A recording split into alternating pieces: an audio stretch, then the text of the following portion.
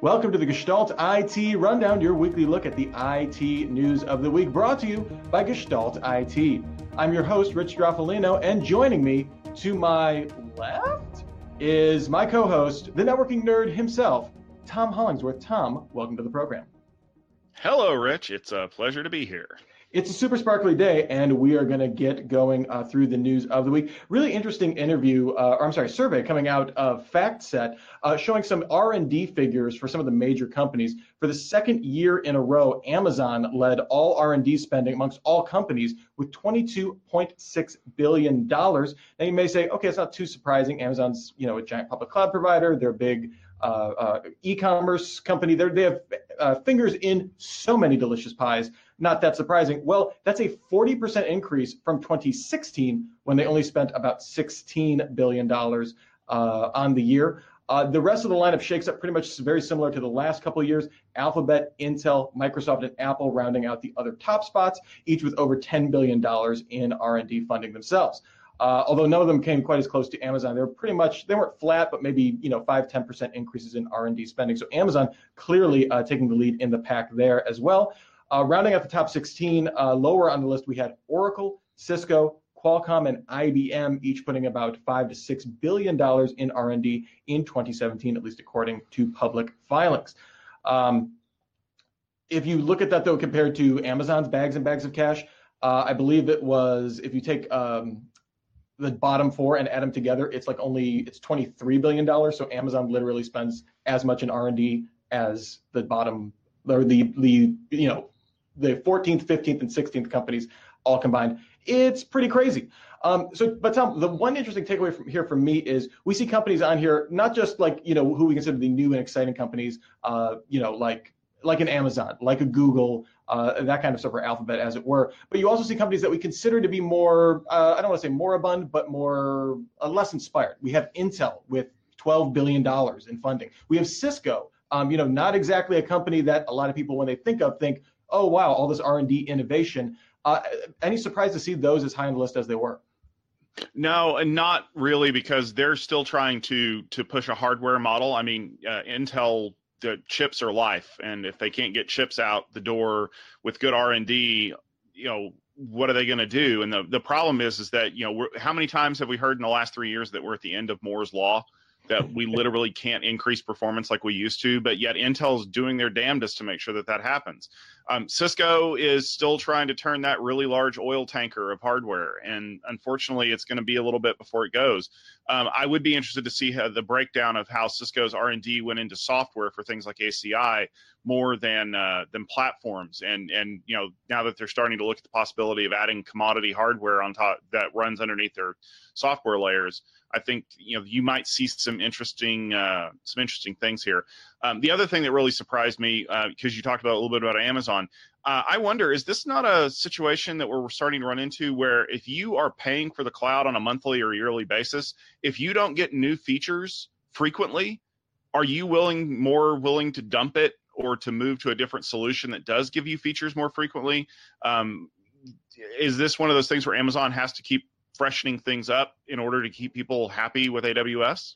Yeah, I wonder if they are constantly kind of chasing that dragon of, or it's the other thing of, in order to ensure growth, they've already appealed to the widest subset of customers, but that leaves out a large number of niches that they haven't quite hit yet. And are there continuing innovations, trying to dominate smaller and smaller niches going forward? I'm not sure. I mean, we see figures all the time. We have a story later in the rundown talking about SaaS adoption and stuff like that. And I think it was a survey, all respondents said about 25% were already using SaaS applications, but expected to grow to 40% or 45% within the next 36 months or something like that. So there's still a huge overall opportunity for growth. But yeah, it seems like people that have at least started that cloud transition, Amazon is already there.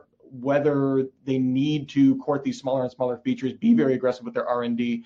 I mean, that's classic Amazon, though, is that they always, they make no profit, but they dump everything back into the business. The R&D budget would seem to bear that out. Mm-hmm. All right, coming up next, we had an interesting announcement from the W3C and FIDO Alliance. They announced the WebAuth standard, which would allow for logins using secure tokens and biometrics rather than passwords. Yay! The standard will set a common set of libraries that should make this easier for smaller services to roll out. In terms of browser support, we're seeing Firefox already supporting the standard. They had kind of a draft standard they were supporting, with Chrome and Edge going to be coming out with support for it in later months. Interestingly, Apple's kind of been silent if Safari is going to adopt this. They've done a ton of work on the WebAuth standard as it is, so I think it's just a matter of time, and they'll probably come up with a catchier name for it to make it sound super cool on Macs and stuff like that. Tom, I don't know about you, but I use a YubiKey for at least one of my Google accounts, so I'm super excited if that can be extended, maybe even tied into a password manager of some kind, just putting in another layer of authenticity. But it's time for the password to die, right? It's about time. I don't know why it took them this long. I mean, when you look at all the other things that we're doing with biometrics and with even just simple security tokens, we've relied on the password for too long. That's one of the problems that we get. Yeah, you know what? I understand when the Touch ID sensors came out on the iPhones, everyone's like, you can't change your fingerprint. Yeah, you know what? Touch ID made things a whole lot more secure. Face ID, you can't change your face. I don't see a whole lot of people breaking into phones now that we have Face ID. So I think we're getting to the point now where people are starting to realize if you build the right framework and you build the security in on the front side, instead of trying to over-engineer the protocol, what you're going to wind up with is a whole lot more security all over the place and a lot less touch points in the middle where things can get attacked. Yeah, you're not going to get an email that every 90 days you need to change your fingerprint for you to still be able to access your machine at work. So definitely looking forward to that. I am interested to see, though, if for whatever reason people are wary to take this up. It's easy on a phone. When it's on a per device level, when it's just that firewall kind of into your personal device, I think it's a little easier sell than, hey, every single password is tied to this one key. Maybe the solution is to have multiple keys. Again, I don't know how willing people would be to have that, how aggressive certain services will be to integrate that down the road. That remains to be seen. It is nice, though, that they're standardizing it, making it easier, so not just Facebook and Google can afford to roll this out. Exactly. All right, and speaking of that survey, a new survey found that 64% of enterprise respondents thought that SaaS application adoption is growing faster than the organization's security capabilities. I mean, not that surprising, but disheartening nonetheless. 61% of respondents said data privacy was their primary concern with growing SaaS adoption, and about a third of respondents said they thought that remote workers got around their SaaS security practices, and admitted, roughly half of the respondents, that they have done so themselves.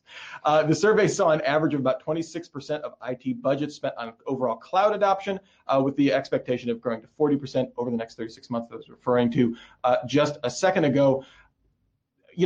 Tom, I think in some of the more recent Tech Field Day presentations that we've been able to watch, I'm thinking particularly of ForcePoint, that the biggest security vulnerabilities that we're going to be seeing going forward aren't necessarily coming from outside actors, malicious actors, that kind of stuff. It's the fact that you don't know who has access within your organization and the difficulty of identifying insider threats. The fact that half the respondents admitted, like, hey, it's a pain in the butt for me to do this best practice for my SaaS app when I want to use it at home. So you know what, I'm just going to, I'm going to do what's easiest because I know what I'm doing. And, I think that's a contagious condition that moves down the chain until at some point someone's getting access to something that they shouldn't, and that's causing problems for the organization. Absolutely. The biggest problem is not my grandmother when she doesn't understand how to do things, because grandma will listen and do what you're told. When I worked at Gateway, we affectionately called them sheep. They do what they're told. My biggest problems were when the people who know better call in. And they would do things like, okay, I'm going to need you to go click on start and control panel and this. Yeah, I got that. No, that's not what I was asking you to do. The people who know how to get around the problems that they see are the ones that cause the problems. They're the ones that figured out how to stick a screwdriver in the smoking door to not have it locked back so you didn't have to badge in and out so you could take a little bit of a longer break. And then that's one of the places you can use as a pen test to get in and out of the building. To pilfer stuff. I mean, security is there for a reason. And like you said, when adoption of this software starts skyrocketing, like we've seen, thanks to Microsoft and Adobe making everything online and SaaS now, security is going to have a hard time keeping up because you can't deliver security at the speed your users want features. And until you can, you're going to have to accommodate the people that have got you figured out and basically create a software defined screwdriver to stick in the problem. And now, Tom, I want to clarify something. Is the proper pronunciation SaaS or SaaS? Because I like SaaS way better, but SaaS makes way more sense the way it's spelled. I don't know. I'm just making this up as I go. I've heard both. I've always said SaaS because it goes with PaaS and however you pronounced IaaS. There's too many vowels in that. IaaS, yeah. I love IaaS. disaster recovery as a service, DRaaS. Funny to say. I mean, is this just a matter though of because SaaS is so new that obviously the adoption rates are going to be huge. Security budgets generally tend to, okay, yeah, they grow annually or something like that, but they're not anticipating these massive platform shifts that we're seeing. Is this just a matter of, okay, over the next 5 years, yeah, that's horrible that security is going to be worse, but it's eventually going to catch up as these just become mainstream and we just develop better practices for it? Or is this a serious problem we're constantly going to be chasing? Security is always a catch-up game, no matter what you do. You're always trying to catch up to where people are, just like your YubiKey. YubiKeys were developed for a reason because people didn't like passwords anymore, or they wanted one-time passwords or something like that. So it'll get there eventually. The question is can it get there fast enough before everything shifts? And that's going to be a tough question. All right, and next up, Tom, I don't know if you've heard about these containers, but they're very exciting. The Open Container Initiative announced the launch of the Distribution Specification Project to standardize the pushing and pulling of container images, basically just container distribution. This will be based around the current de facto standard of the Docker Registry v2 protocol. Completing the standard would give a full set of container interoperability. We've already standardized on a runtime and a container image format, at least according to the Open Container Initiative. Representatives from Docker, Amazon, Microsoft, and Google, all announced support for the project. So you got the major public cloud providers on board. You have Docker on board. I'm assuming, if based off an open standard wouldn't be a problem with Kubernetes adoption. This seems like a done deal and kind of a big deal to have basically the 3 pillars of containers now having an agreed upon format. It sounds good in theory. Getting the 80% of this figured out is the easy part. These guys are going to go to war over the 20% because they're going to want their piece to be the standard. And, compromise is what you get when no one gets what they want. Well, these people are not used to not getting what they want. I imagine Google's going to lobby really hard for this to end up all looking like Kubernetes under the hood, because then they can claim that they have the best adoption of the new open container standard. I'm sure Docker is going to want to get their 2 cents in. Microsoft and Amazon just really don't care. In the long run, they're going to run whatever people decide on. What I want, honestly, I want something that works and that is portable and usable. I don't want another OpenStack mess. Yeah, I mean, what was funny is reading kind of some of the press releases for this is the surfeit of goodwill that everyone seemed to want to make sure, like, yeah, we're all on board with this. This is wonderful, yada, yada, yada. At the end of the day, I mean, they're going to try and lock you in, to their cloud platforms, whether it's through container distribution or whether it's through, again, exclusive features, that kind of stuff. We may all agree on interoperability, but in the long run, it's in their best interest to differentiate whether it's on, container distribution or another feature. Again, important to standardize on this. I don't think it's, hey, everybody, let's hold hands and sing Kumbaya. Pretty much. All right, Tom, when's the last time you thought about mainframes? Don't answer that question because you're about to right now. IBM launched a so-called skinny mainframe that will fit into standard 19-inch racks as opposed to their usual 24-inch ones. The IBM Z14 Model ZR1 and the IBM Linux One Rockhopper 2 are now available in the form factors they know how to name some mainframes. These are designed to run pretty much in the biggest of the big, we're talking private and public cloud data centers. So probably not something you're going to see on your everyday trip down, to your local server farm. The ZR1 is specifically designed to handle encrypted data, able to handle 850 million fully encrypted transactions a day, and with support for up to 330,000 Docker containers simultaneously. Anytime I see mainframes, it makes me happy. It makes me think of old school IBM. Is this any concern to anyone outside of, again, just giant private and public cloud providers looking just for some low-end grunt, Tom? Nope. This is real easy. This is the buggy whip people. You could be the best buggy whip manufacturer left in the United States and have 7 customers. And if that's your business model, that's great.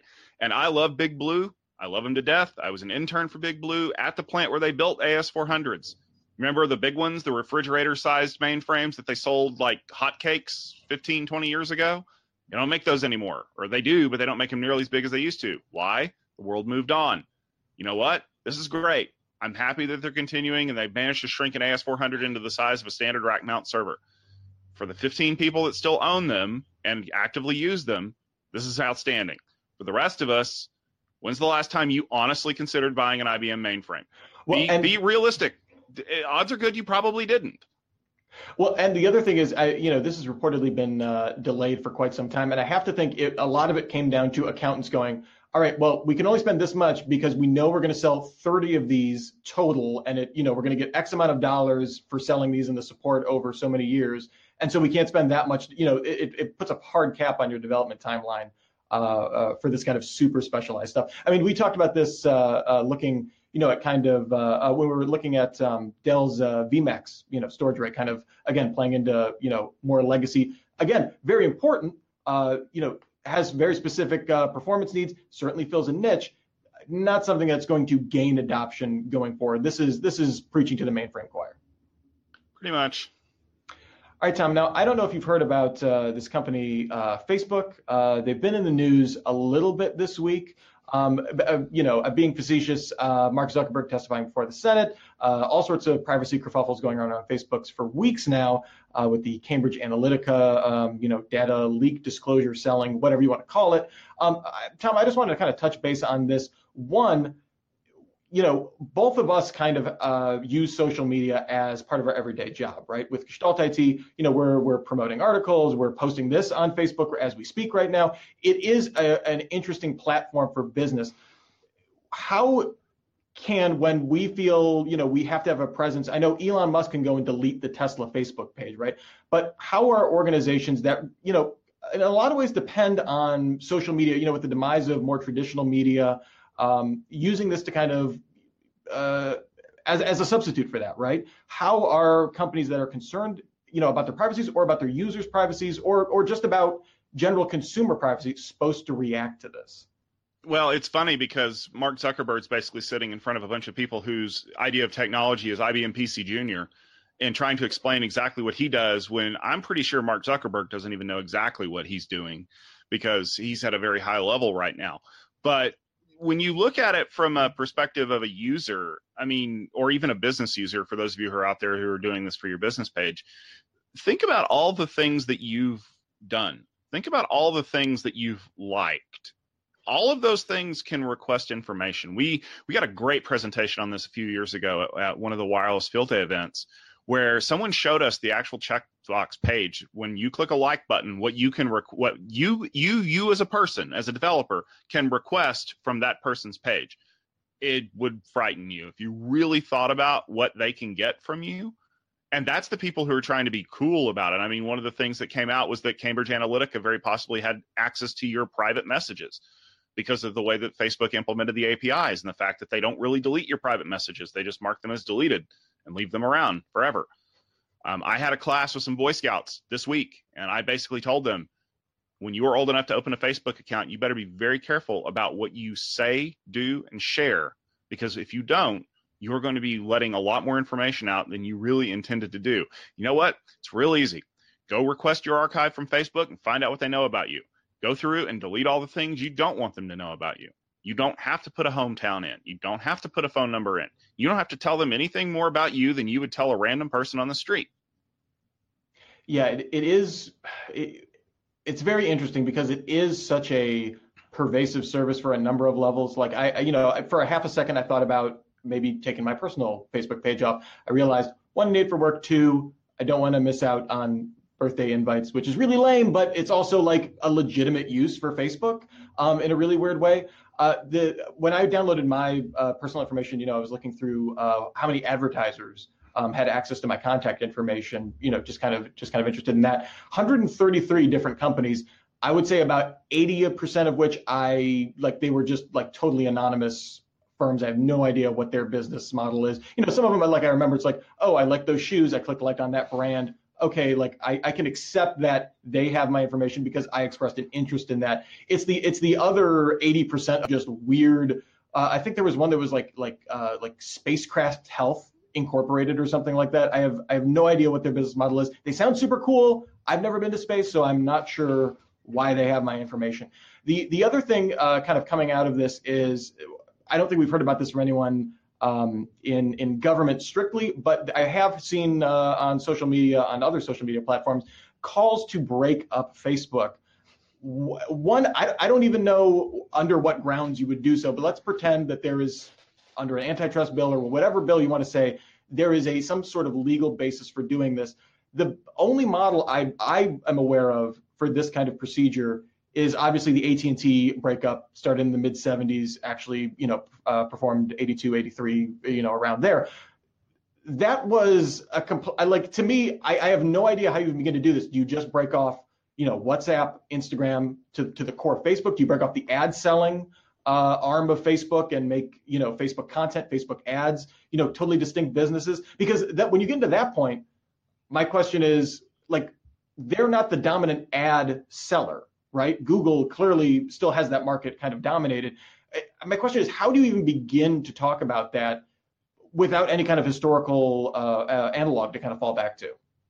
You don't have one, and that's the problem. Okay, great. You're going to tell me you're going to break up Facebook. Awesome. Why? What exactly are you accomplishing when you split? This is like, remember when they were going to break up Microsoft in the 90s? We're going to have an Office division. We're going to have a Windows division. Boy, good thing you didn't do that, huh? After our call last week, when we were like, guess what? There isn't a Windows division anymore. No, this is the problem. The problem with Facebook has absolutely nothing to do with the apps that are a component of it. It's the data behind the scenes. And you know what? If you split it up into WhatsApp and Instagram and Facebook and Messenger, they're going to federate with each other and share their data anyway. You can't fix this problem by splitting it apart. You know how you can fix this? I'm going to go out on a limb here. For all of those of you who are watching this who are active in government, yes, all the senators that love this show, hi, we really appreciate you. They watch with Larry Ellison. Yeah, exactly. Go read GDPR. That's how you fix this problem. You make it very explicit how data is to be shared, how data is to be stored, and how data is to be destroyed when it's no longer in use. It's funny that they asked Mark Zuckerberg exactly, are you going to extend GDPR protections to people in the US? And this is the response that they got. And then when they nailed his feet to the floor, suddenly he decides he's going to do it. You know why he was hesitant? Because he realized that as soon as he has to implement those protections for other people who are not covered by GDPR, it changes his entire business model. And that scares him. Yeah, the other question I had is, okay, yeah, if you break it up, even if you put in some kind of crazy law that can't be enforced, that, if you break up Instagram, WhatsApp, whatever, they can't federate information, they have to operate as, wholly independent companies or whatever, you still have, like, WhatsApp has 1.5 billion users, Instagram has 1 billion users, Facebook will end up having still 5 billion users, something ridiculous like that. These are still huge companies that can still, like, you're just replicating the data privacy problem to 3 giant companies or 4 giant companies instead of one awesome, humongous company. And you still have no effective way to gain any kind of visibility or transparency into that. Yeah, like, at the end, I have to agree with you. It's interesting. Like I said, I think I said this last week, that talking to people that have to implement GDPR, you realize how much of a pain in the butt it is for companies to actually do. But all of them, or I shouldn't say all of them, most of them are like, yeah, this is we should have been doing this years ago. I have no idea how I'm going to do it now. But that problem only gets worse. Like, the longer you wait on this, the more entrenched we become with, distributing and sharing data with no transparency and really no recourse for people that want to get it off there. So I'm generally not a, hey, let's have the regulation step in, especially with some of the comments from senators who clearly never had been on Facebook or know how it works. I have to think that's how you stop this particular problem. Whether that's the only problem Facebook serves, that's another question. All right, I think that just about does it for the Gestalt IT Rundown. Remember, we're here every Wednesday. We usually broadcast at 12:30 p.m. Eastern Time. We're a little later today. Sorry about that. We were testing out a new setup. I'm standing up now, and it's very exciting. If you want to see more of our stuff, check it out at gestaltit.com. You can also find me on Twitter at Mr. Anthropology, MR Anthropology, for all sorts of vaguely useful tweets. You can also find Tom at Networking Nerd, no special spelling, camel case, if you're fancy. Tom, anything else people should check out? Be sure to pay attention. I'm going to be at RSA next week, so I'm going to come back with a whole bunch of crazy security ideas in my head. Hopefully we'll have some good news around security being released. I'm already looking forward to a couple of reports that are going to be released. I may have a sneak preview of one of those on gestaltit.com this week. Sounds very fancy. We're looking forward to that. RSA not as terrifying as something like Black Hat to attend, because Spot the Fed is everyone there. Pretty much. All right, Tom, thank you so much for this. Like I said, we'll be back next week, Wednesday. Like us on Facebook, share us with all your private information, and and we promise we won't steal any of it. Well, I mean, we'll borrow it, but we're very good stewards. Also, we have no transparency. No, just kidding. Like the page, you'll get notification when we go live, or follow us and like us. Subscribe on YouTube. Just search for Gestalt IT on YouTube. We have unboxing videos, all sorts of cool stuff. Social. Do that thing. Thank you so much for watching. And until next time we meet, remember, have a super sparkly day.